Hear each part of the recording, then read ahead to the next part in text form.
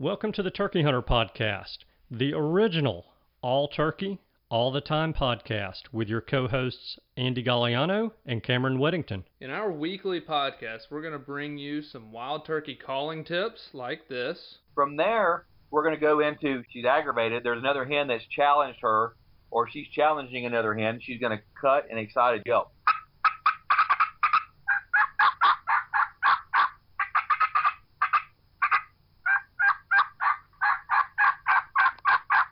Advice from old pro turkey hunters like this. The turkeys typically don't like, I think, more times than not, to travel in an easterly direction into the sun first thing in the morning, especially after he gets up.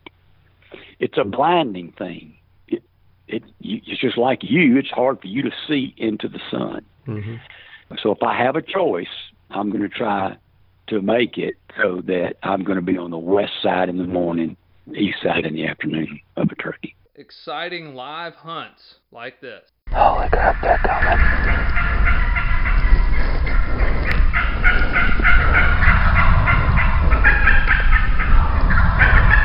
Holy cow.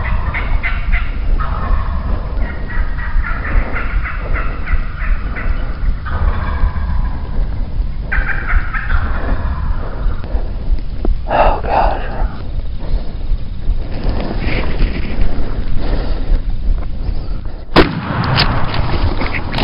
Then we're going to teach you how to cook your bird with advice such as this. With some fresh rosemary and garlic, and then cool that off and spread that along the inside of that butterflied turkey breast that we've seasoned on both sides. Wildlife management tips for your property, especially with turkeys like this. If you look at the type of habitats that turkeys need for nesting and brooding, that tends to be habitat that can be managed more successfully with growing season fire than with dormant season fire.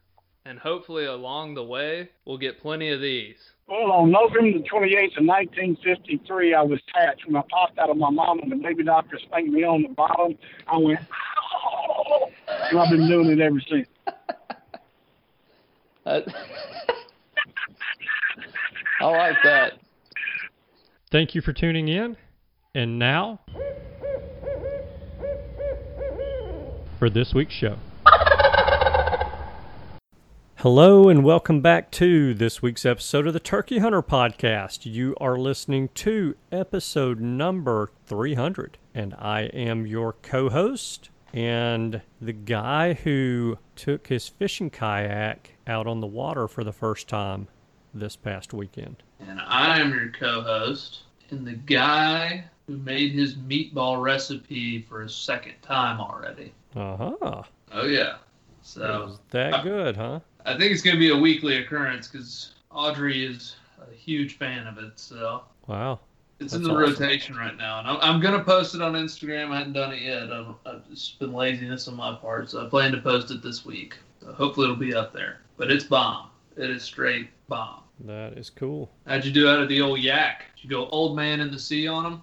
Well, I caught a grand total of no fish. Dang, I was hoping you'd snag a whale or something when they're just dragging you around. Well, I'm going to tell you that I had a couple of fish hooked, but I mean, literally for no longer than a matter of seconds.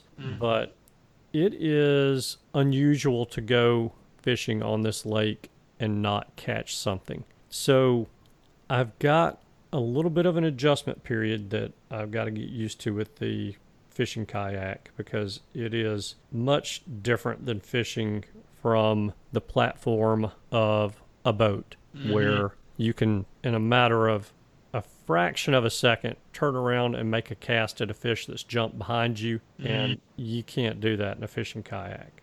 I can't do that in a fishing kayak. You probably can, but I'm too old now. My back doesn't bend the way that it used to or turn the way that it used to, so it involves me having to move the entire kayak around and get to where I can cast in that direction. And when the wind's blowing you, it's a little bit more difficult. So I can definitely see the challenge in fishing out of a fishing kayak. Is yours a pedal kayak? It is not. So that adds a little bit of a twist to it. and, makes things a little more challenging because I can cast with one hand, but paddling in more than one direction or in a straight line A little more difficult. with one hand is pretty difficult. Yeah.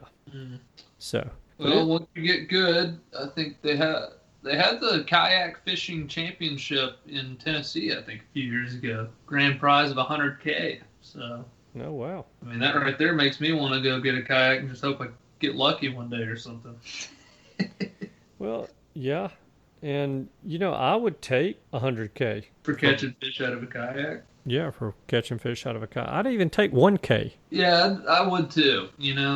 A guy I work with does these tournaments and he wins money doing them, but his favorite thing in the world is to go fishing. So I'm like, man, that's pretty nice. You get a great day fishing, worst case scenario. Best case scenario, you get a great day fishing and win money. Yeah. That's not bad. Yeah. But I will get better at it. I am not discouraged at all. It was fun being out in the kayak. That's my first time to really spend any amount of time in a kayak. I've been in one for like 5 minutes, 10 minutes, just kind of paddling around a boat dock out on one of the bigger lakes, but never spent, a couple of hours in one. And so I'll be doing more of it. And when we take our annual fall trip to the beach, to the Gulf, I'll be taking it with me and maybe doing a little fishing down there out of it. Yeah, that'll be cool. I actually had a friend do that, and they would paddle out there and then hook the line up behind them, and then you just paddle like really fast. So you're like trolling with the kayak, and they smoked some like red snapper and pretty cool fish. Like they were catching all kind of stuff. Yeah, it was just like they just launched right there off the beach. Yeah. It was like, man, I can't imagine if I'd paid for like a deep sea fishing excursion and see two guys in kayaks like wearing them out. Who have paddled 60 miles offshore? Yeah. So, Yeah. I'll try that out. He said it was a blast because when you hook a freaking snapper on a kayak, it's probably a pretty good fight. Yeah, I bet it is. Well, cool. I may have to get his number and pick his brain as to how he did that, because at this point my wife and I are talking about going to the beach and spending a considerable amount of time there. So I should have some time to do that, assuming I'm still not working 14, 16-hour days. Yeah, if your work slows down, you deserve some considerable time at the beach. Yeah. Well needed. I'm not necessarily begging for it to slow down. Keep it coming. So Yeah. it's all good. Well, good. Well, what we got on tap today? I guess actually first we need to do our countdown. Yeah. So right now we are 233 days, 9 hours, 27 minutes, and 48 seconds from opening day of spring turkey season in Alabama. And we're 247 days, 9 hours, 13 minutes, and 23 seconds from opening day of turkey season in Tennessee. I'm telling you, you're just going to wake up one day and it's going to be turkey season. If we can get past this lull right here, I need about 37 days, and I'll be back turkey hunting this fall. So if I can get past this lull, I got fall turkey season and then duck season. And when duck season ends, a few short weeks to NWTF convention, and then it's on. So Yeah. the end is in sight for sure. Mm-hmm. Very cool. Yeah. So today we have a seminar from the NWTF convention, speaking of. And the seminar that we have is How Not to Kill Turkeys by the Primos boys, Jimmy, Will, and Troy Ruiz. And this was, well, all right. I really don't need to explain, because when have Primos done anything that was not entertaining and educational? Those are two things they're definitely very talented in. Yes. And so the seminar is no exception. It is entertaining and it is educational. And so you're going to laugh some. You're probably going to learn a little bit. One thing you're going to miss by listening to the audio of the seminar instead of seeing a video of the seminar is that Troy, Will, and Jimmy gave examples of things that they've done in the past that have been screw ups. Mm-hmm. And so, it's kind of that same approach that we're going to do throughout the off season with some of my hunts that are not necessarily misses, but mistakes, screw ups that we can learn from. And so there's some of that going on. Now there's some birds flopping in this seminar too, because they're showing these videos from some of their hunts that they're on and explaining what not to do, what was a potential mess up or what was a mess up on this hunt, and they're still killing some birds. So you guys, because you're listening to the audio of the seminar, you are not going to get that part of it, that visual part of the seminar, but it was very good. It's still very entertaining, and I think you guys are going to enjoy it. I think so too. Always listen up with Primos. They're good people, and I look forward to hearing it myself. So what do you say? Let's do it. Let's do it. All right. Listen in close, guys, and Cameron and I will see you on the other side. Today we have the Primos team, so we have Troy Ruiz is in the house. If you could just raise your hand so they can identify with Troy. There you go. Lake Pickle. Where's Lake at? Lake's over here. Jordan Blissett. All right. And then there's Jimmy Primos. Who is it? Did y'all hear the way he went? Then there's Jimmy Primos. Who's that guy? Jimmy Primos and Will Primos, which we already had to break up an altercation out in the hallway. So I'll apologize. Becky Humphreys and I are tight. I'm going to talk to her about it. Yes, sir. Yes, sir. Yes, I am. So y'all, I'm Will Primos. It was an incredible opportunity that I didn't know was going to be.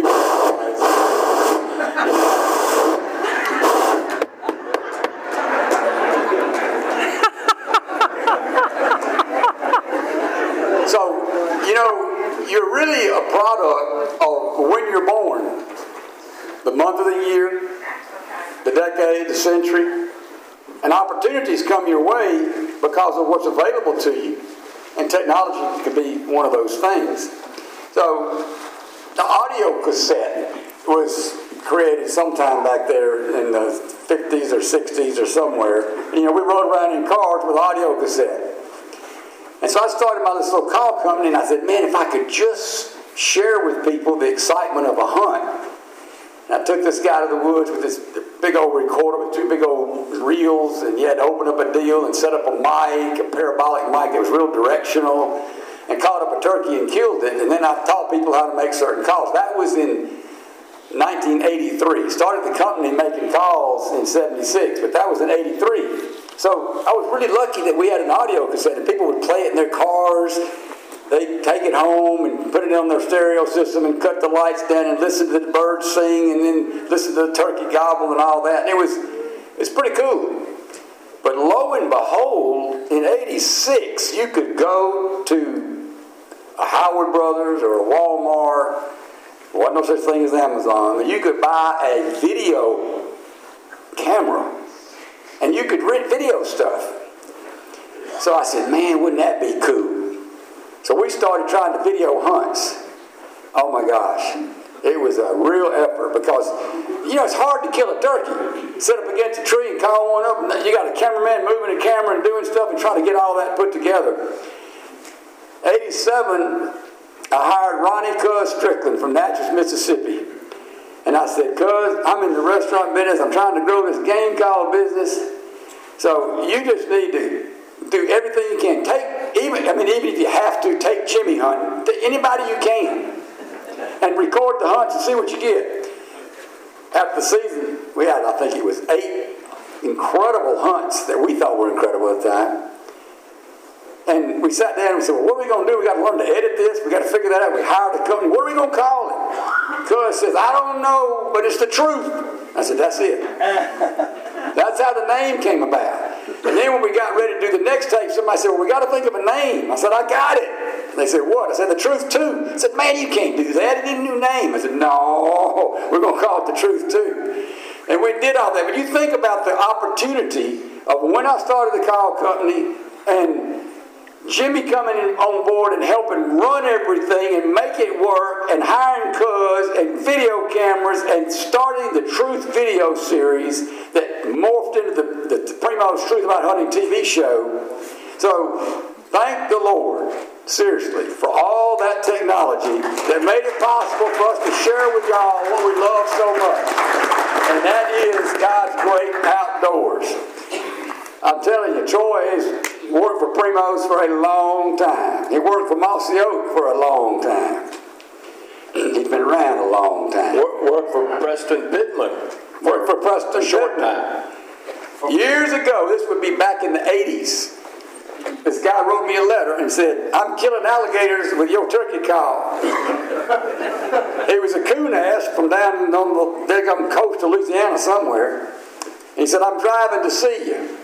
And one day somebody come in the office and said, this guy's a guy here from Louisiana wants to talk to you. Says he kills alligators with a call. I said, yeah, he wrote me a letter. He was taking a limb hanger turkey call and getting close to an alligator's nest and making that call sound like little baby alligators. And here come Mama. And he'd shoot Mama. And that's how he killed them big old alligators. And lo and behold, finally, Troy came to Primo's and been there, and he kind of heads up a lot of the edit work along with Slade Reeves. But the main cameramen are Lake Pickle and Jordan Blissett. We are so glad to have them. We've had many great guys over the years, but they are carrying the torch now, and they would have so much more footage to share with y'all if it wasn't for having to take Jimmy hunting. Jimmy will be asleep, and Jordan's up there videoing away above him, looking down at him. Jimmy be asleep. And all of a sudden, Jimmy wakes up and decides he wants a honey bun. Well, Jordan's videoing deer. They're coming. They're all out there. And Jimmy opens up his honey bun, and all of a sudden the flags go over there. And Jordan says, "Jimmy, what are you doing running the deer off?" "I didn't do anything." Can y'all see? Y'all watch the show. You'll see him. "I didn't do anything." Does it all the time. Thank you, Jimmy. Thank you for not killing me those days when you wanted to. Okay. When I was little, growing up, Jimmy's 5 years older than me. I'll be 68 in 2 weeks. Jimmy's be 72 in 73 in about 4. Oh, that young boy. So back when we were growing up, Smell like young boy. Jimmy, we lived on the same little 52 acres. He lived a quarter mile down the road with his mom and daddy, and I lived with my mom and daddy, and he was my hero. He taught me. I killed my first blackbird with Jimmy. I'm 5 years old. I was so proud of that blackbird. He made me cook it, roast it outside, and eat it. I thought it was great. I didn't know any better.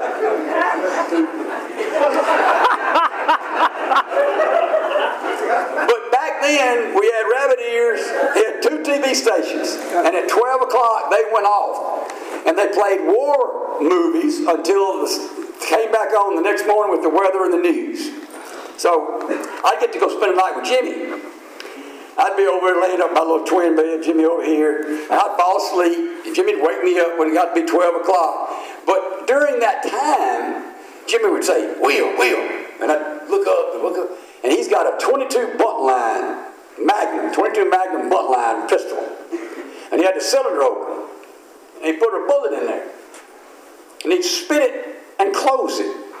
And I'd go under the covers. And I'd come out, and he's pointing at me. Got his mouth up, just like now. Yeah. And I'd come out of the cover, and he'd point at me, and he'd go, click, he'd go, "Dang it." And not until about 5 years ago did he tell me that he actually took the bullet out when I went back under the cover, so there was no bullets in there. Sometimes. Now, I don't advise anybody doing anything like that, but he's been torturing me my whole life. And my mother, 93-year-old mother, still bakes him a cake for his birthday, and she loves him. My mother does not understand. She does not know what I know, okay? But But I'm going to turn it over to you, Jimmy, and hopefully you have nothing to say. Think you've said it all, Will. Will, you want to start the seminar with His mama loves you because you didn't kill him. His mother was happy to see a normal child. She always said, She did say he was special, didn't she? No, she said he's different. Oh, he's different. He is different. So, here's what we're going to talk about. So they come to us this year and wanted us to do seminars again.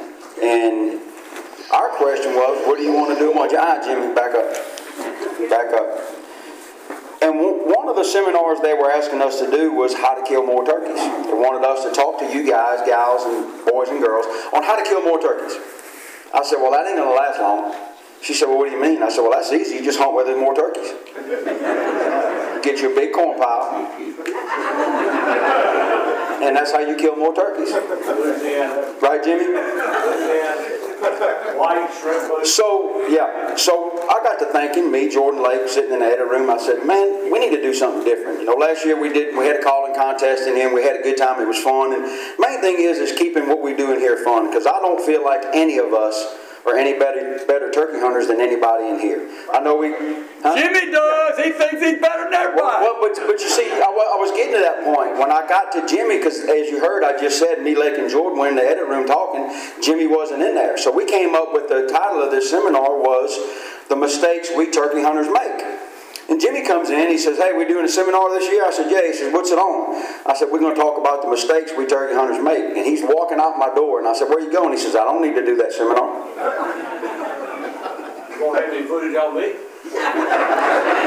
Oh, we got footage on you. We got lots of it. Some of it nobody's ever seen, and some of it we still holding for ransom. So that's what we decided to do, to keep it fun. We're not perfect. We just get to go a lot. And we get to see a lot, and we learn a lot and understand a lot. And through our mistakes over the years, we've learned a lot. And we hope, and that's what the truth is all about. It's our opportunity to be able to share with you what we're so passionate about, which is turkey hunting. We do it all, but turkey hunting is what got us all to this dance.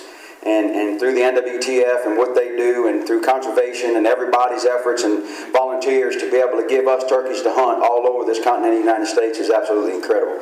And growing up a little young boy chasing them in Alabama, where I'm from in Louisiana, we don't have turkeys, so I had to go somewhere to go turkey hunting. And now that we got them to hunt, we can thank y'all and us, because we've all done it together. And we want to keep it that way. So, we want to talk about some of the mistakes. But first, we're going to just share a little something that'll get everybody fired up real quick. And then we'll get into the seminar. Jimmy, you didn't make no mistakes, so you can sit down.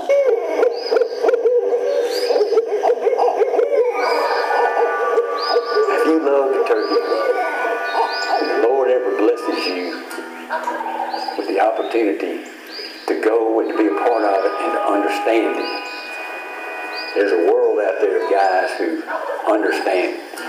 They may not have watched anything, they may not have ever seen that. Are you done? Yeah, right now. Hold on. Hold on. Just what we're doing. Loving the life of a passionate turkey hunter. Gosh, I do love it. Gosh, I do love it. I know.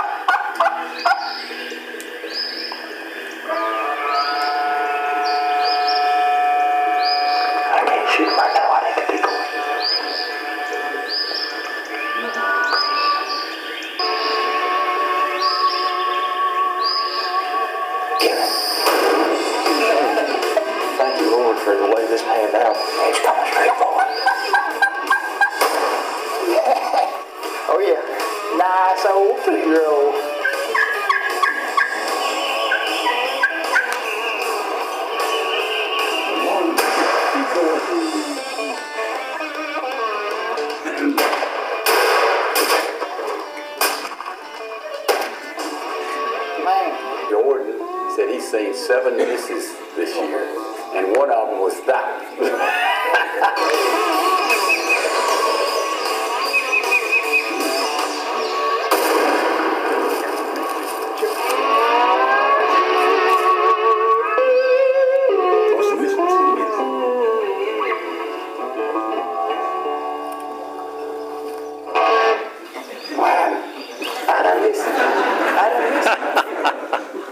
Anybody ever been there?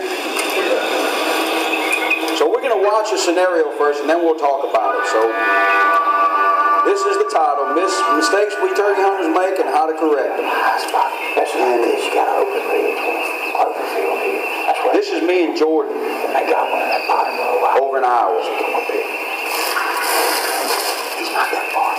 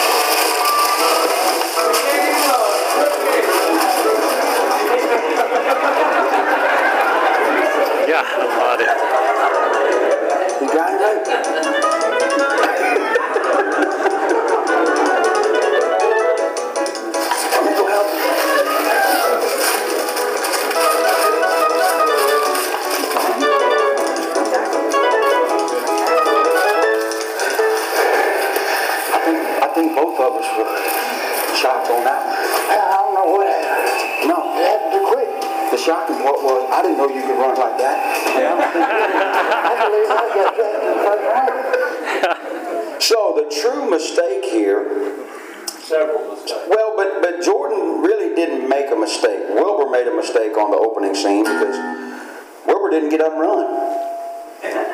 Wasn't no reason. You smooth missed it. Smooth missed it. What do you think you did to miss that turkey? Go pull that down a little bit for me. I got it. Somebody give Wilbur a microphone. Jimmy, get over there by your cousin. You know you love it. Anybody in here ever miss one? Anybody in here ever miss a turkey? Come on. Hands up. Seriously. Now, we in church. You can't lie. Not today. Hey, Wilbur. You ain't the only one, brother. What do you want me to do? I want you to tell them why you missed that turkey. Okay, what did you do to fix it? Look. I'm sitting down low. I got my knees up. The grass is tall. Jordan has got the camera. It's a lot higher than my eyes, and he can see better. And so, finally, the turkey's in range. I got a great shot. I can see his head is in that grass, but I've got a good window to his head and neck, about that much of his neck. And I said, Jordan, you got it? No. So you got to wait. And turkey goes off. I shut up. Jordan helped him back up. And finally he says, okay, now. And I can't see but pieces of the turkey's head through the grass. But I think all that grass took my shot out. Mm-hmm. Oh, yeah, grass is tough. Yeah. But it sounds like an excuse. So I'm going to let Jordan tell you what he thinks is the truth. Just a flat miss. Oh, crud. That's my story, and I'm sticking to it. All right, that's just to get us going. So, here's my first question that I came up with for us turkey hunters that make mistakes. In all reality, what's one of the biggest mistakes we all make as a turkey hunter? Lift their head up. Sir? Lift our head up. Lift our head up off the gun, mission-wise. To miss a For mission, sure, absolutely. We get caught up in the moment. We're watching the whole thing unfold in front of us. We're intrigued because it's like, gosh, this is just like them videos. I watch them guys on TV do this, and this is awesome. And before you know it, you shoot smooth over them 3 times, and you have no idea why. And we all say the same thing, just like Wilbur did. We turn around, if there's somebody with us, and go, what happened? Well, hello, you missed. That's what happened. Usually picking your head up off the gun. But here's my question on this one. What are we all guilty of as a turkey hunter that can cause us to truly jack up a hunt? Not being patient enough. Not being patient enough. But what about trying to get too close to a turkey? And what is the true good? What do you do? He gets too close to it. Well, hold on now. I mean, I didn't get that out of my mouth, and she was back. I've got a couple of hunts I took her on, and I tried to get under that door to it. And then what happened? They shut up. They shut up. And when they shut up, it's over. And who did they see, him or you? Probably him, because he was out front, because I'm always behind trying to catch up. So do y'all fish together? Who fishes in the back of the boat? You do? You need to change. It sounds like those 2 scenarios for you need to change. Put him in the back of the boat, you stay in the front, and you just pay attention, son, and that's all you got to tell him. But we all tend to do that. We all tend to get too close. We think getting close to a turkey, don't you, Will, is a sure shot. I roosted him the night before, I found my spot, I know where I need to be, and you get in there right at daylight, and what happens? Flies down and goes the other way. Basically, you're not giving him his room, in my mind. When the turkey's gobbling, you try to get really close to him, and then he finally flies down. You're not supposed to say anything if you're close to him and he's on a limb, because he's looking down, he knows you're on the ground. It's pitch black dark. What are you doing making a tree up? What's that hen doing down that tree up and on the ground? They don't think like humans, but they're instinctive. So I think when you try to get too close, the gobbler thinks, well, come on. I mean, what happens in nature? They walk under the tree and the gobbler flies down to them. So a lot of times I like to be 150, 250 yards back, and sometimes that feels like a long way away. But I find a lot of times that will make him come when he wouldn't have come if I'd have gotten too close. And is that the point? That's my point. I think my point is saying, give the turkey room. How many of y'all kill turkeys right off the limb in the morning? And been successful? You shot them off the limb. I've seen that. We can't show that footage. You never have been able to get it. It's always too dark. That's my excuse right there. Wilbur says, you got enough light? I said, no. Good. Boom! How many have been successful with getting on right at daylight and they fly down, their feet hit the ground, and within 30 seconds they're dead? Anybody? You look at the hands that held up about misses, and then you look at the hands that's been held up about killing them right off the limb. Most of the turkeys, honestly, are killed between 10 and 2. I know for me it is, and for us and what we do, yes, we do have to wait for more camera light, and we tend to back off a lot more, and that has allowed us to be a lot more successful in what we're doing, to be able to back away from them and let them do their turkey thing for a little while, because they already know where they want to go. How many of y'all understand and know why a rooster crows in the morning on a farm? Nobody. Nobody's got roosters. I figured you would. Tell me. See? What did he say? He said to let the chickens know where he's at. Why does a wild turkey gobble in the morning in the springtime? Let the hens know where. Let the hens know where he's at. So as a hunter, what are we trying to do? We're trying to tell God he didn't get it right. We're trying to reverse nature. So we already got an X across our back. But I'm going to show you what Jordan does and Jimmy does when we get too close to a turkey. As the sun creeps up towards the horizon, we spot several gobblers in the trees just out in front of us. And lots of ladies, too. I see several gobblers in the trees. I hear 2 or 3 hens.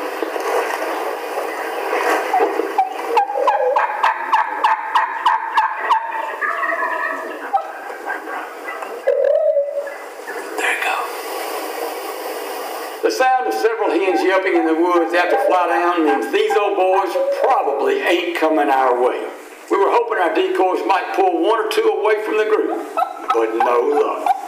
These gobblers are following their girlfriends wherever they go.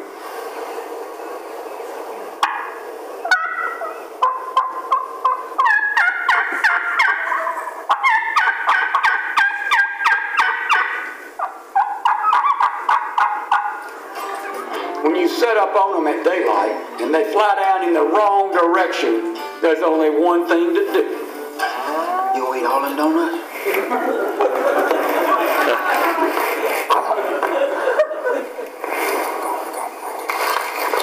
That means y'all apartment donut.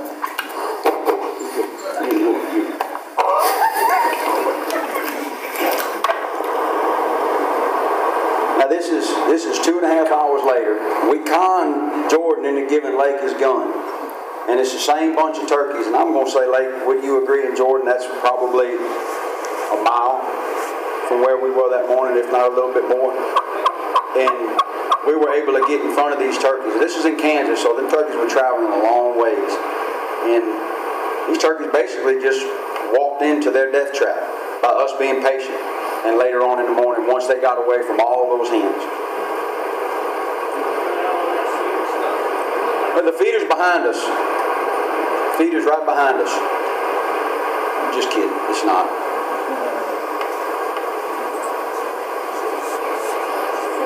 Oh, cedars. I thought you said feeders.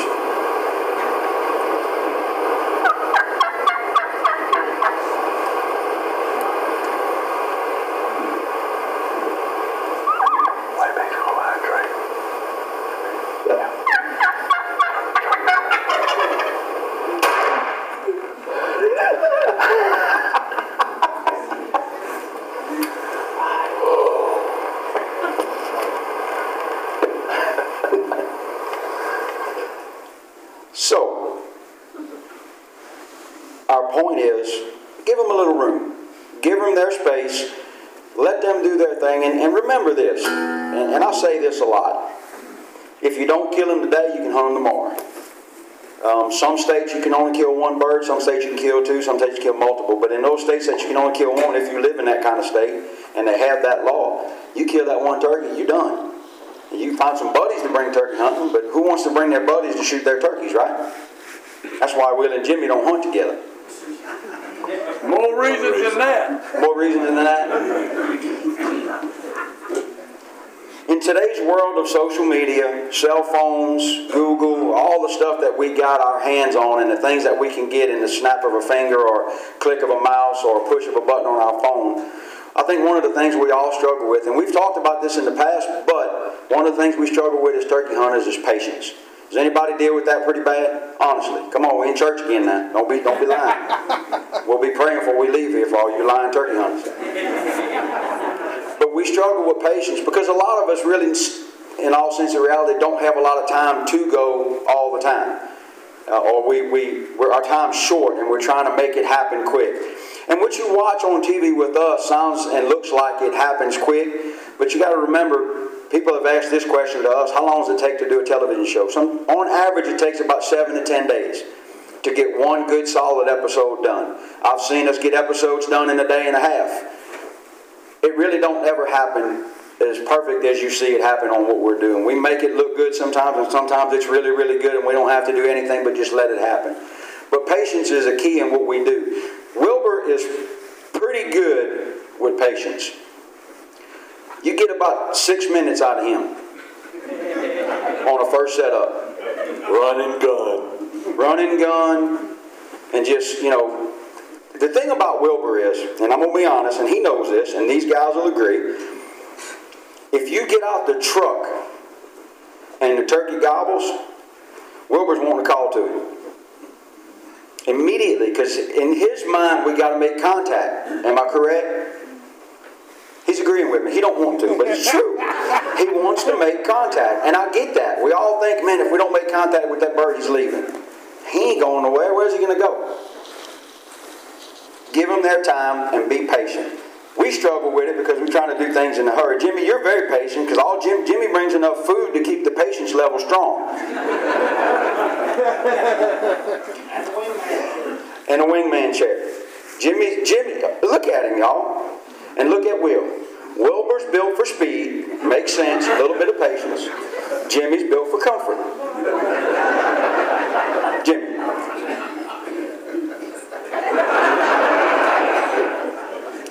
But what about... You're lucky we're in a crowd. Yeah, I know, and I'm scared because I got to ride home with you. But let's say you do have patience. And cell phones are a great tool in today's world, but I think a lot of us tend to stay on them things too much and lose our attention span as to what we're doing. Let's watch what happens when you do have patience, but you don't pay attention. And is there truly such a thing?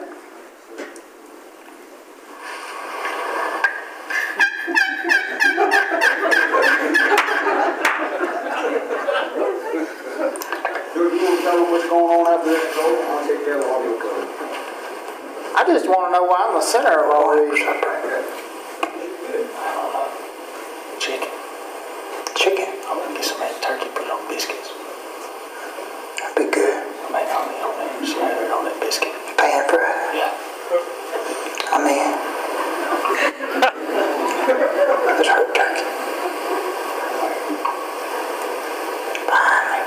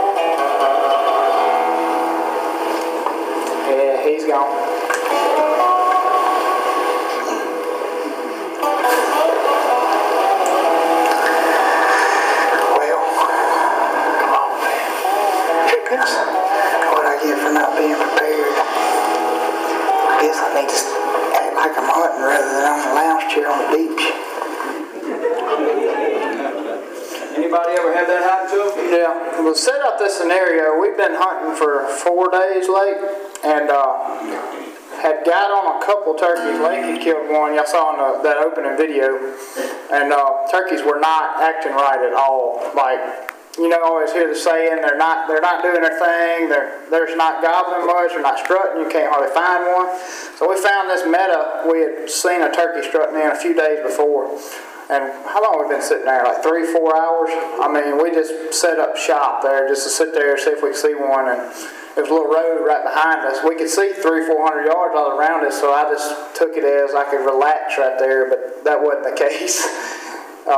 Sitting there and we're talking about eating supper and heard turkey start putting. We're talking about pan-fried biscuits. Talking about pan-fried turkey breast and putting it in a biscuit, which... Have y'all noticed the pattern here on what we focus on? It's mainly around food, for sure. You can't get these physiques without eating a lot. But that was the main thing, just not paying attention. I mean, you gotta pay attention when you're in the woods, act like the ones behind every tree. But you heard him plucking and he still kept on. He was putting. That video camera showed, is he angling away from you? Yeah, he was at 5 steps. It looked like he just gonna keep on coming. If I'd have had my gun up, I could have killed him. But he was at 5 steps when I first heard him and saw him. When he was walking away looking, I mean, as soon as he tried to reach it, as soon as he tried to go for the guns, when the turkey said, nah, I'm just, you know. And as you know, doing what we do, you know, just if you're gonna split shoot one or jump up and kill, if you're just hunting, it's fine. But you got to remember, we're trying to do video and make it look good and all that stuff. And when one sneaks up on you like that, you're pretty much done unless you get lucky and Lake's recording, and then we get to show it at a seminar like this, and everybody goes, God, what a yo-yo. Plus, I mean, with a shot opportunity like that, I mean, you always risk the chance of hitting one bad and getting away, and we don't want to do that, you know. Yeah. So, moral of the story, have your gun up. Which was my fault too. I was the one. I brought up the subject of pan frying biscuits, so I led him into the distraction. And I got very distracted. Yeah, but you were doing your job. You did record the whole scenario. Oh, perfect. Yeah, which was perfect. You have any input on that? What'd I do wrong? Everything. Anybody got any questions so far? Because we're going to let Jimmy walk around and get some of the questions for y'all. Look, again, this is for fun. We're not here to really say that we got the next greatest call, the next greatest this, the next greatest that. It's to have a good time, and that's what we want to do. We want to have fun. Anybody got any questions? None. How many cameras on every hunt? Maybe one, maybe five? Sometimes it's 2, sometimes it's 3. Depends on the situation. What was the question? How many cameras on any given hunt? Let me go lower that a little bit. It depends on where we're at and what we're doing. We try to keep everything to where it's at least 2 guys hunting together, depending on where we're traveling at and who's going where. Makes it more fun, keeps it more interesting, and you can pick at each other. And then you got people, you got 2 guys, whether it's Jimmy and me or Jimmy and Lake or me and Will, you feed off of each other. It makes it more interesting and more fun. And then if somebody misses, it makes it even more fun. Or you make a bad mistake, it makes it even double fun. We bring Jimmy because we know Jimmy spends more time on his phone, depending on what part of the country we're hunting in, with the apps where he can find where we're going to eat lunch. Angry Birds is good. Angry Birds. Jimmy plays Angry Birds. He's trying to conquer that, but as y'all know, Angry Birds went out in the 60s. They won't ever let me run a camera, and I'm real good at it. I let him run a camera one time. We were mule deer hunting out west, him and I. And this mule deer walks out at 116 yards when he first steps out. And Jimmy's sitting behind me videoing.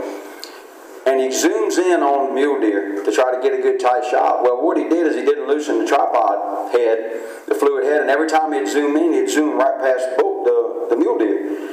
And I'm whispering to him, you got him? No, I can't see him. I'm like, he's right there. It's an alfalfa field. He's right there, 115 yards. And I could hear him, he'd zoom back out. Yeah, I got him. You ready? No, don't shoot him yet. He'd zoom back in. I can't see him. He'd zoom back out. I got him. This is the God's to honest truth. That deer, when he first walked out, was 116 yards. When Jimmy finally got him on camera and I could shoot him, he was 323.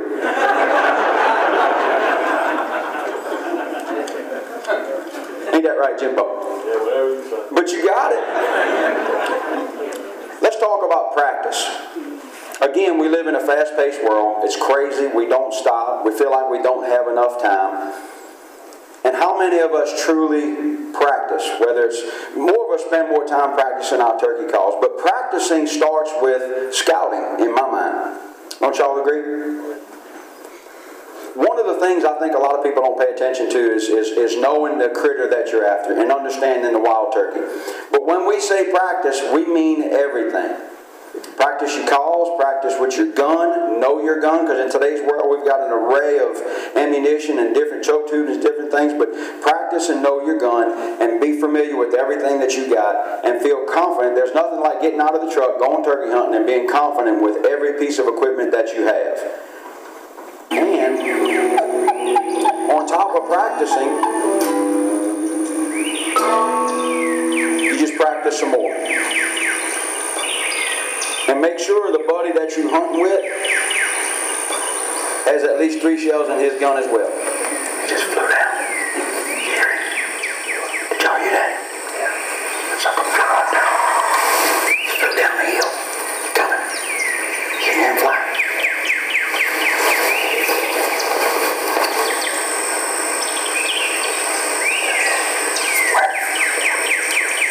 Where?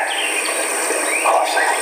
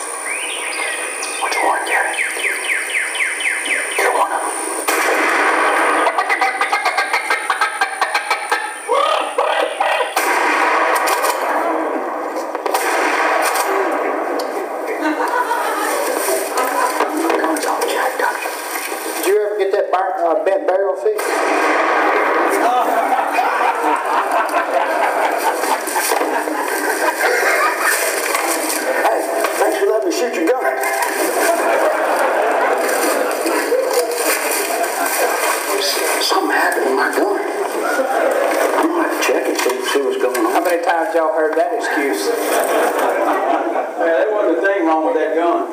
It was all me. Anybody ever do that?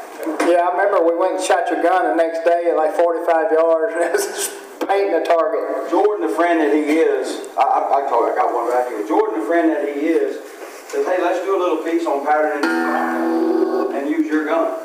And I'm like, yeah, we need to do that. And I thought it was going to be, just a neat little tip about patterning your gun, but they were just wanting to see if I really just shot bad.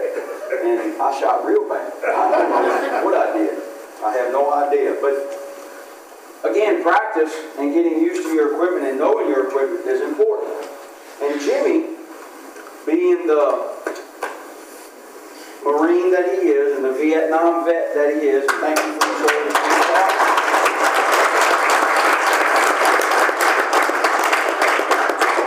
Whom somebody that we all look up to, especially Rover, when it comes to knowing guns and ammunition and, at least took the bullet out of the gun so he wouldn't shoot well, you would think would be like the least most person you would expect to just jack something up when it comes to your gun.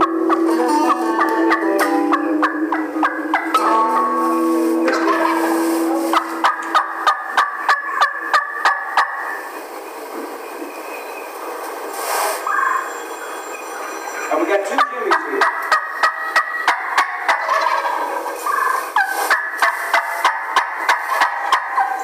Mr. Jimmy Primos is on the right, and our good friend Jimmy Armstrong is sitting on the left. And Mr. Jimmy Armstrong has been told to he's going to shoot first, Jimmy's going to shoot second. That's just the way it was going to be. But you watch Jimmy on the right now, after Jimmy kills his turkey.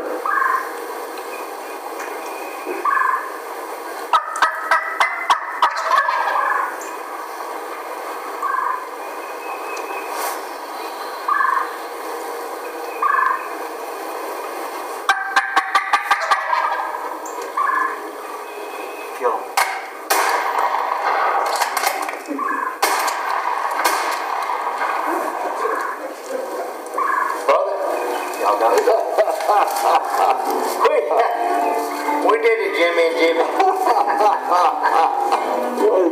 Now hold on a second. Y'all didn't catch that part. Nobody saw that. Mr. Jimmy's supposed to shoot second. Turn that up, Jordan. You don't have to do this again. They heard it. No, they didn't.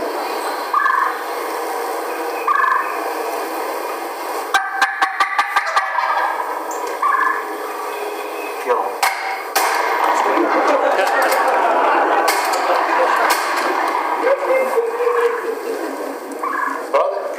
So, number one, slow down, take your time. How many of y'all have ever done that? Outload your gun. Honestly, we in church again. This is turkey church. I seen Jordan do a deer hunt one time and killed a deer. I'm used to hunting Troy. And you know how you got two turkeys coming out, you got two hunters, and you say, all right, we're going to shoot on three. Well, Troy goes 1, 2, boom! So you get a little trigger happy.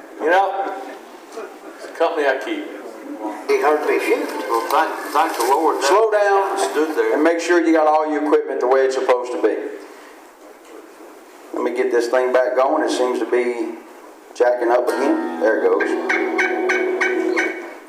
Let's talk about locating turkeys. Because to hunt turkeys, we got to do what? Locate them, right? How many of us are solely set on using our turkey calls to locate turkeys? Is that like the best way to find a turkey? Is it the only way to get a turkey to gobble? Nobody raise their hand. What's somebody's favorite way to locate turkeys? Crow call? That's mine. I would, if I could crow to a turkey and get him to gobble and just walk to him, crowing to him, and get to where I'm in his comfort zone, to me that's deadly for me. Where's that coming from? It's his phone. That's somebody's phone ringing? I like that ring. Who's that yelping? Yeah, we're going to call you up here next. Mistakes turkey hunters make. Turn your phone off when you get to the woods unless you got good yelping on it. Yeah. Look, we did that to Jimmy. You remember that? You got so mad at, was it me and you? Oh my gosh. So we sitting on this place and it's the beginning of the season, and it's cold as all get out. We ain't expecting to kill no turkey or even hear a turkey. So we sitting there and we playing around. Jordan's running the camera, and I'm sitting with Jimmy. And Jordan had this piece of footage on his phone that sounded about like that, but it was just a turkey gobbling, and it sounded way in the distance. So Jordan looks at me and he winks, and I knew exactly what we were doing. So I yelp and I cut and up, and I yelp and I cut, and he hits that phone and he goes, ow.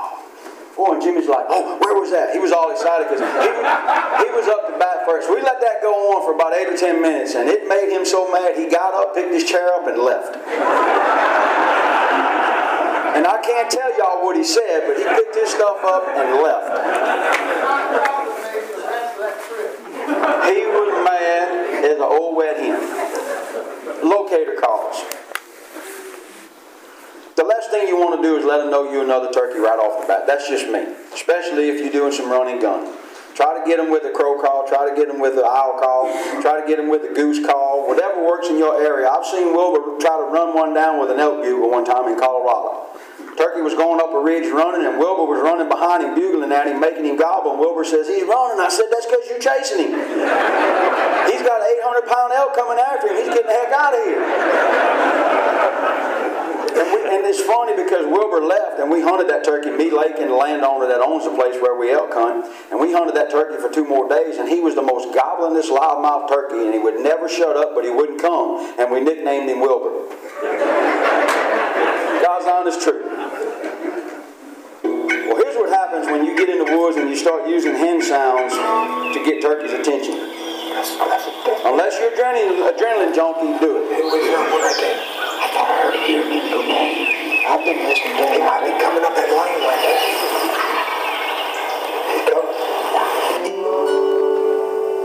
As we set up, this turkey is gobbling every few minutes. I get on a tree directly behind Brad when we hear a second gobbler sound off. Our setup may be a screw-up with where these turkeys are.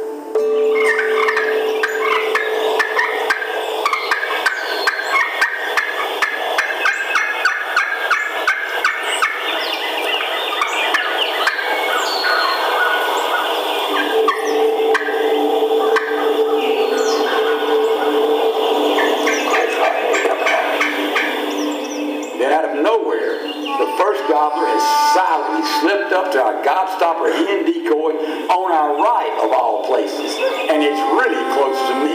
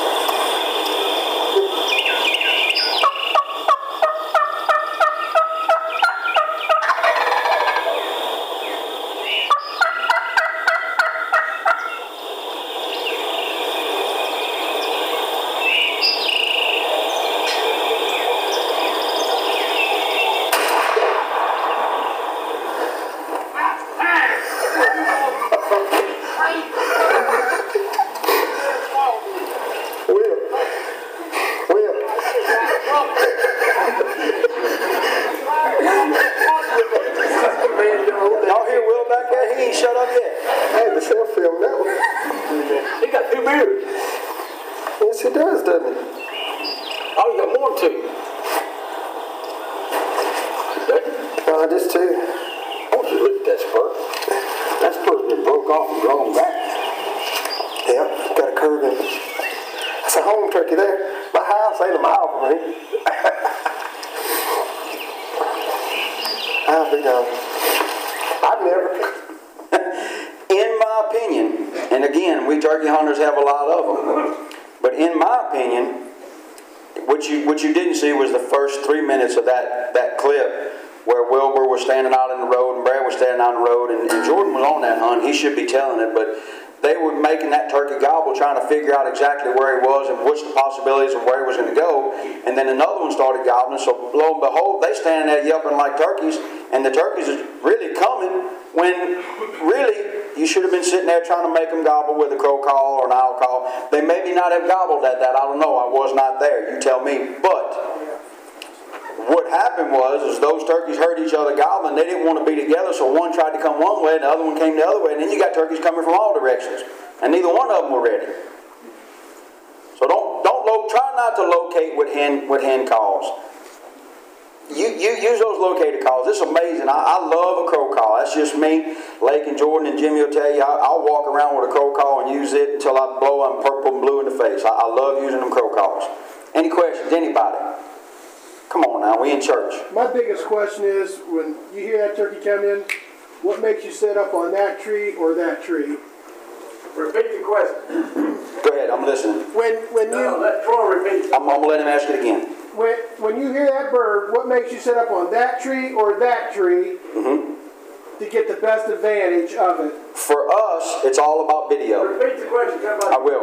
His question was, when a turkey gobbles or answers you, or you make him gobble, whether it's at daylight or mid-morning or whether, what tree, why and how do you decide what tree you're going to set up on? Well, most of us, it's cover.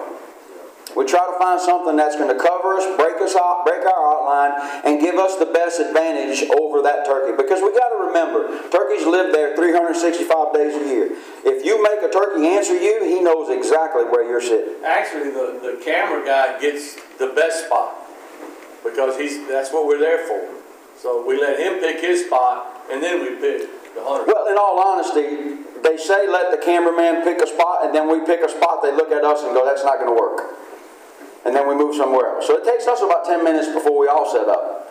Jokingly, but that is true. For us, it's hard to pick that spot because we're looking for the best spot to get the video for y'all. But if I'm just turkey hunting on my own, I'm setting up where I can hide the best. Me personally, this is just me, and I'm glad you asked that question. I love sitting behind a tree. I don't do it a lot on video because for us, the way we video, it works better. But if I could get in front of Jordan or I get in front of Lake and they're videoing and I can get 10 yards in front of them, I get behind the tree and I just stick my barrel out around the tree. That turkey never sees nothing but the end of that barrel. And it gives me an opportunity. I'm left-handed, so I can lean all the way out and shoot this way, and I can come back this way and shoot this way. So I got a barrier between me and that turkey, depending on the size of the tree. If there's no big trees, I'm getting behind it. If I got a big, heavy tree with a lot of cover, I'm getting right in front of it. Especially in this part of the country. If any of y'all are here from Tennessee, early turkey season, y'all's woods are absolutely wide open. I don't know how y'all hide from anything. I really don't. Go ahead.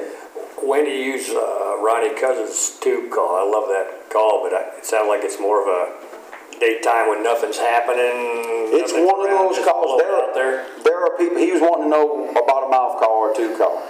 The thing about a tube call is it's one of those calls, it's kind of like a trumpet call or a wing bone call. It takes practice, it takes understanding. There are some people, Will's really good at it, Cuz is extremely good at it, but Cuz uses his as a locator call. And Cuz uses it, I've seen him use it in Texas and blow that thing so hard on a windy day that it split his lip. But he will make a turkey gobble in Chattanooga from here with it. That's the truth. I mean, it's the loudest thing you've ever heard. And it doesn't even sound like a turkey, but I can imagine at 300, 400, 500, 600 yards when a turkey does hear that, they don't hear it that loud, but they hear it as a hen.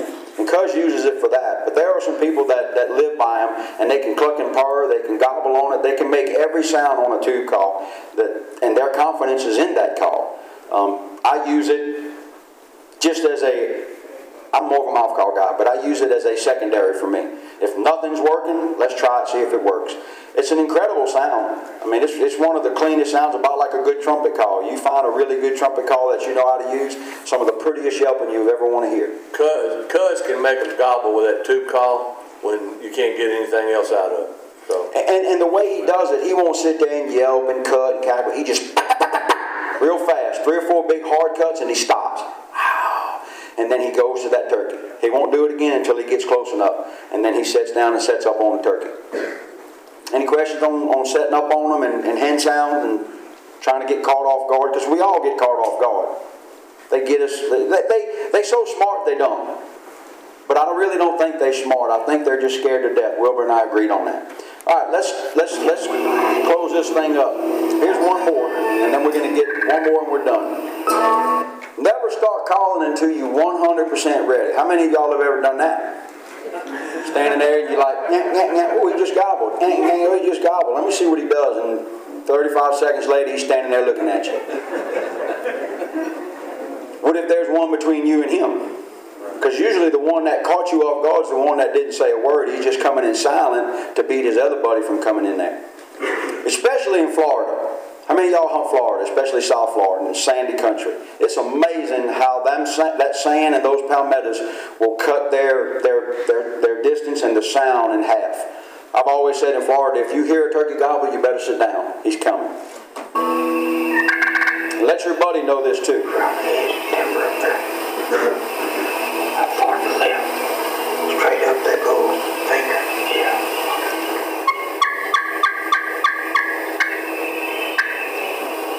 On this particular hunt, Wilbur actually started calling before they set up. Am I correct, Jordan?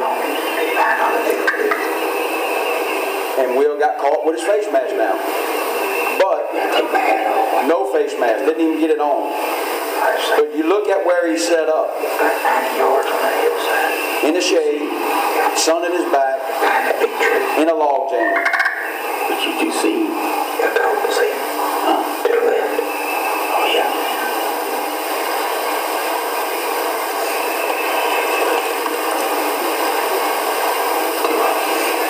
This is in Kentucky or Tennessee?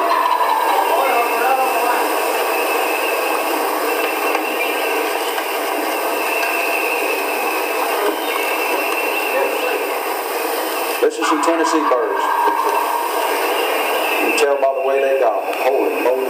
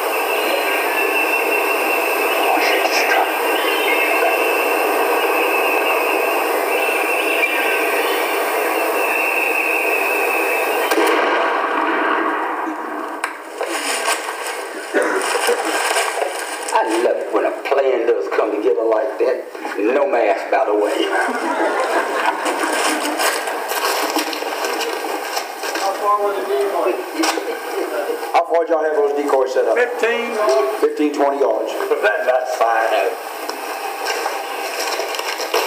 How'd you like that? Man, when they cut loose, they just so pretty. Good gracious, they're beautiful. I'm gonna say, one spur is bigger than the other one. This looks like it's been broke off. I don't know. You see? Yes, sir. 2, 3, I'm not sure. He's old as he gonna get. He sure is. Look at that thick old beard on him. I decided to shoot the strutter. I was on both of them. Huh? I was on either one. He's been doing it, ain't he? He been doing it. I love that high-pitched slate. I use a Kiki striker.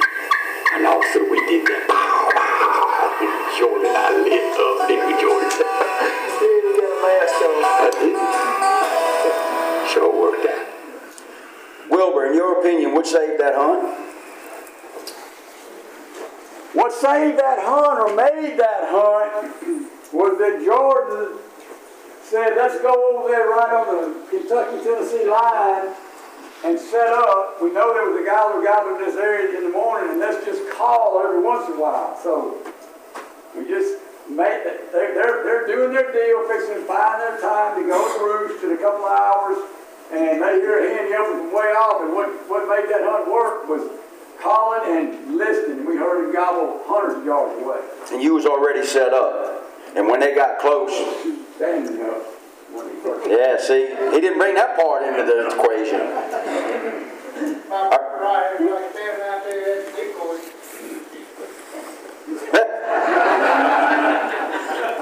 Listen, you young punks. So you're talking to Will Primos here, okay?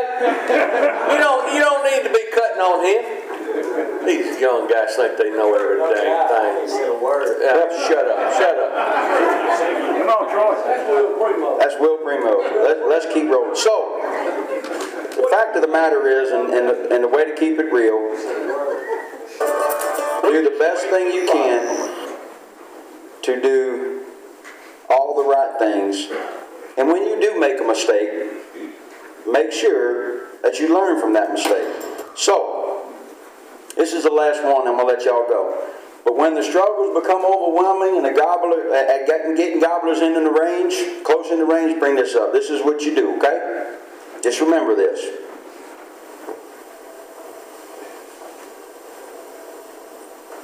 It's a foolproof method. Trust me.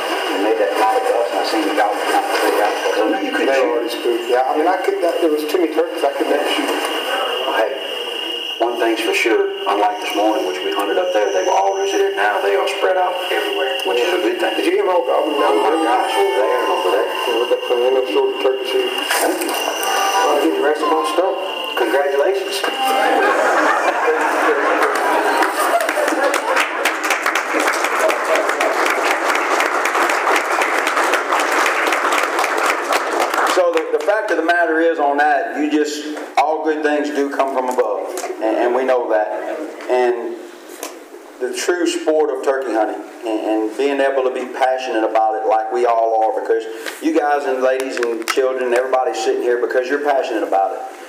And we don't consider ourselves to be better than anybody else. We're just blessed to do it a lot. And I'm thankful for visionaries like Wilbur and Jimmy and Toxie and those that have started this way back when and gave us the opportunity to be a part of what they're doing. And we all, I say this, and I mean this sincerely, and I've said this on video, for those of us all that partake in God's great outdoors and get to witness all of that and don't believe that there's a God above, I feel like they should not be able to partake in that, because it's that good and it comes from above. If y'all got any questions, if anybody needs to know anything or wants to come over to the booth, please come see us. Thank y'all for your time. Has anybody got any questions before we go? One thing, what's y'all's favorite way, I know there's different ways, what's the favorite way to fix these turkeys when they're dead? Fix them when they're dead? Oh, you need to come to the booth for that, because we got plenty. Well, everybody, Jimmy don't care. He's, barbecue, fried. That one that hit the power line, he called us. He said, bring it home, it's done. And it's funny that the friend of ours that owns that ranch is from South Louisiana. He's an alligator farmer, Jerry Savoy, and he actually got that turkey mounted. That turkey had 5 beards and weighed 27 pounds and had a little bit over 1.5 inches spurs. And never had a feather out of place. I mean, just killed him as dead as a rock. But we got plenty of recipes. All of us love to cook, and we love. You can tell we love to eat. So come see us, and we'll tell you something. Yes, sir. Does power line turkey go against your bag limit? In Mexico, it does not. They have. It's amazing at the amount of tags that they can get and what they have. Because I asked him that. I said, if we need to tag that bird, go ahead. He says, no, we got enough tags here. I'm going to imagine in the States, if that was to happen, it would be kind of like catching somebody, and this happened to me in Tennessee several years ago, working at Mossy Oak. We had a guy come in on us and kill a turkey on our place. And we made sure that guy tagged that turkey in and had him prosecuted. It's kind of like a deer, I would imagine. If you find a dead turkey or you see that happen, you call the game warden, tell them what happened. They'll come look at it. Like that bird right there, you could look at him and tell he wasn't shot. I would say they would probably put a tag on it so they don't have to fool with it, because I got game wardens that are my best friends. They don't want to have to deal with it. If you don't want it, they'll take it to a food bank, or they'll just give it to you and say, just make it happen. The funny thing was with that turkey is when we were walking that spot, we were walking down that power line, we saw 2 other dead turkeys. Yeah. We couldn't figure out what killed them. That power line that power line was there about three or 4 years. Jerry bought that ranch and put in a pump down at the river to be able to irrigate water to a food plot that he had for his deer with a pivot there. And that power line was running to that pump. So you would think that the turkeys would get used to it, but it don't look like it, because there was a couple of dead turkeys laying underneath it. Yes, sir. Yeah, we're done. No more questions? Thank y'all so much for your time. I hope you enjoyed it. Thank you. Those are some of my favorite guys in the industry.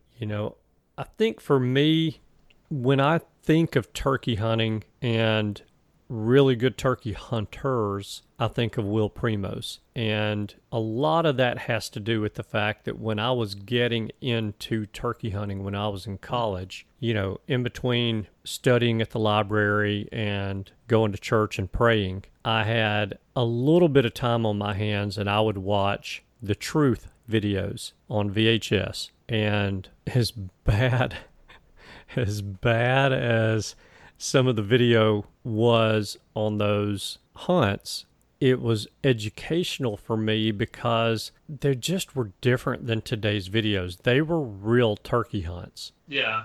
Instead of just seeing somebody sit down, run a slate call for 4 series of yelps, see a turkey step into the viewfinder, strut around for the decoys for 3 minutes, and then somebody shoot it. Yeah, that's true. And we get so much of that today, but back then it was the truth. It was turkey hunting, and that was Will's premise behind those videos was, they wanted to show everyone what turkey hunting really was. What is the truth behind turkey hunting? And so that's what we got in those videos. And, I watched, 4 or 5 of those videos while I was in college. I can't remember when they came out with the first one, but me and my buddies would sit around and drink beer after class and watch 2 or 3 of the Truth series. And, you know, that's what I wanted to be. That's the kind of turkey hunter I wanted to be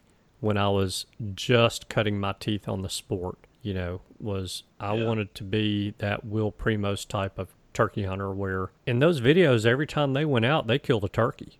So you know that's the way it was in real life. Yeah, I'm sure. Uh-huh, exactly. Just like it is today. Watching their videos, I mean, they have a lot of fun with it. And I like seeing that. They're not super, you know, like their only goal in life is to kill the turkey and stuff. I mean, you can tell they're having a genuinely good time out chasing them. Oh, yeah. So, yeah. And I definitely can relate to how not to kill turkeys seems. I know how not to kill them from past experiences, and I'll learn more ways of how not to kill them. So yeah. It's a very relatable topic. Everyone has their list of ways they know not to kill them. Exactly. I've got a long list. Oh, yeah. Yeah. But I enjoyed that. You know, that was fun, and it's always good to see Will and Jimmy, and, you know, you just really can't find 2 nicer guys that are happy to stand around and talk turkey with you. Mm-hmm. And heck, it's harder to find somebody even half as interesting as Will Primos, because I don't believe there is a topic that he cannot carry on a conversation about. That dude is so well read on so much stuff that it blows my mind every time I talk to him. So he's a pretty smart guy. He's worth listening to. Yes. So anyway, I enjoyed it. I hope all of you guys listening to the show enjoyed that as well. And next week, let's do a hunt. I'll just talk about hunts. Yeah, it's and about watching time videos. for us to hit another one, don't you think? Yeah, let's do one, man. I'm jonesing for a hunt. I'm ready to go, man. I'm ready to go. So best case we can do right now is listen to one, I guess. All right, let's do that next week. And do you have a favor of the week for us for this week? My favor of the week this week is send us a request for a topic you might want to hear. We're always interested to know what our audience wants to hear. We're in the dog days of summer. What are you thinking about with turkeys right now? What's a topic you'd like to hear on the show relatively soon? We've had a few inquiries online already, so we know of a few, but reach out and tell us a topic you'd like to hear. You can do that over Facebook, Instagram, or Twitter. It doesn't matter, or figure out some other way to get hold of us. We'd like to hear what your thoughts are on something you might find interesting, because most likely if you want to hear it, there's others thinking the same thing. So that's the favor of the week. I like that favor. Yeah. Good job. Man, thanks. All right. Well, then let's stick a fork in this one and get on with another week, and that'll just put us a week closer to opening day of spring turkey season. It's rapidly approaching, and I cannot wait. Mm-hmm. All right. So then I have to say thank you guys so much for tuning in this week. We know that you have choices. We appreciate you spending your time with us. We hope you have a wonderful week, and we look forward to seeing you again next week. Goodbye. Goodbye. Thanks for tuning in. You were just listening to the Turkey Hunter Podcast. If you enjoyed the show, please go on over to iTunes and leave a 5-star review. And make sure to head over to www.iamturkeyhunting.com to subscribe for free turkey hunting tips, tactics, strategies, and product reviews to help you have a more successful turkey season. And stay tuned for upcoming episodes on hunting afternoon birds, how to film your hunt, and the breeding cycle of hens, as well as some guest interviews. Thanks again for listening. We know your time is valuable, and we appreciate you sharing some of it with us. See you next week.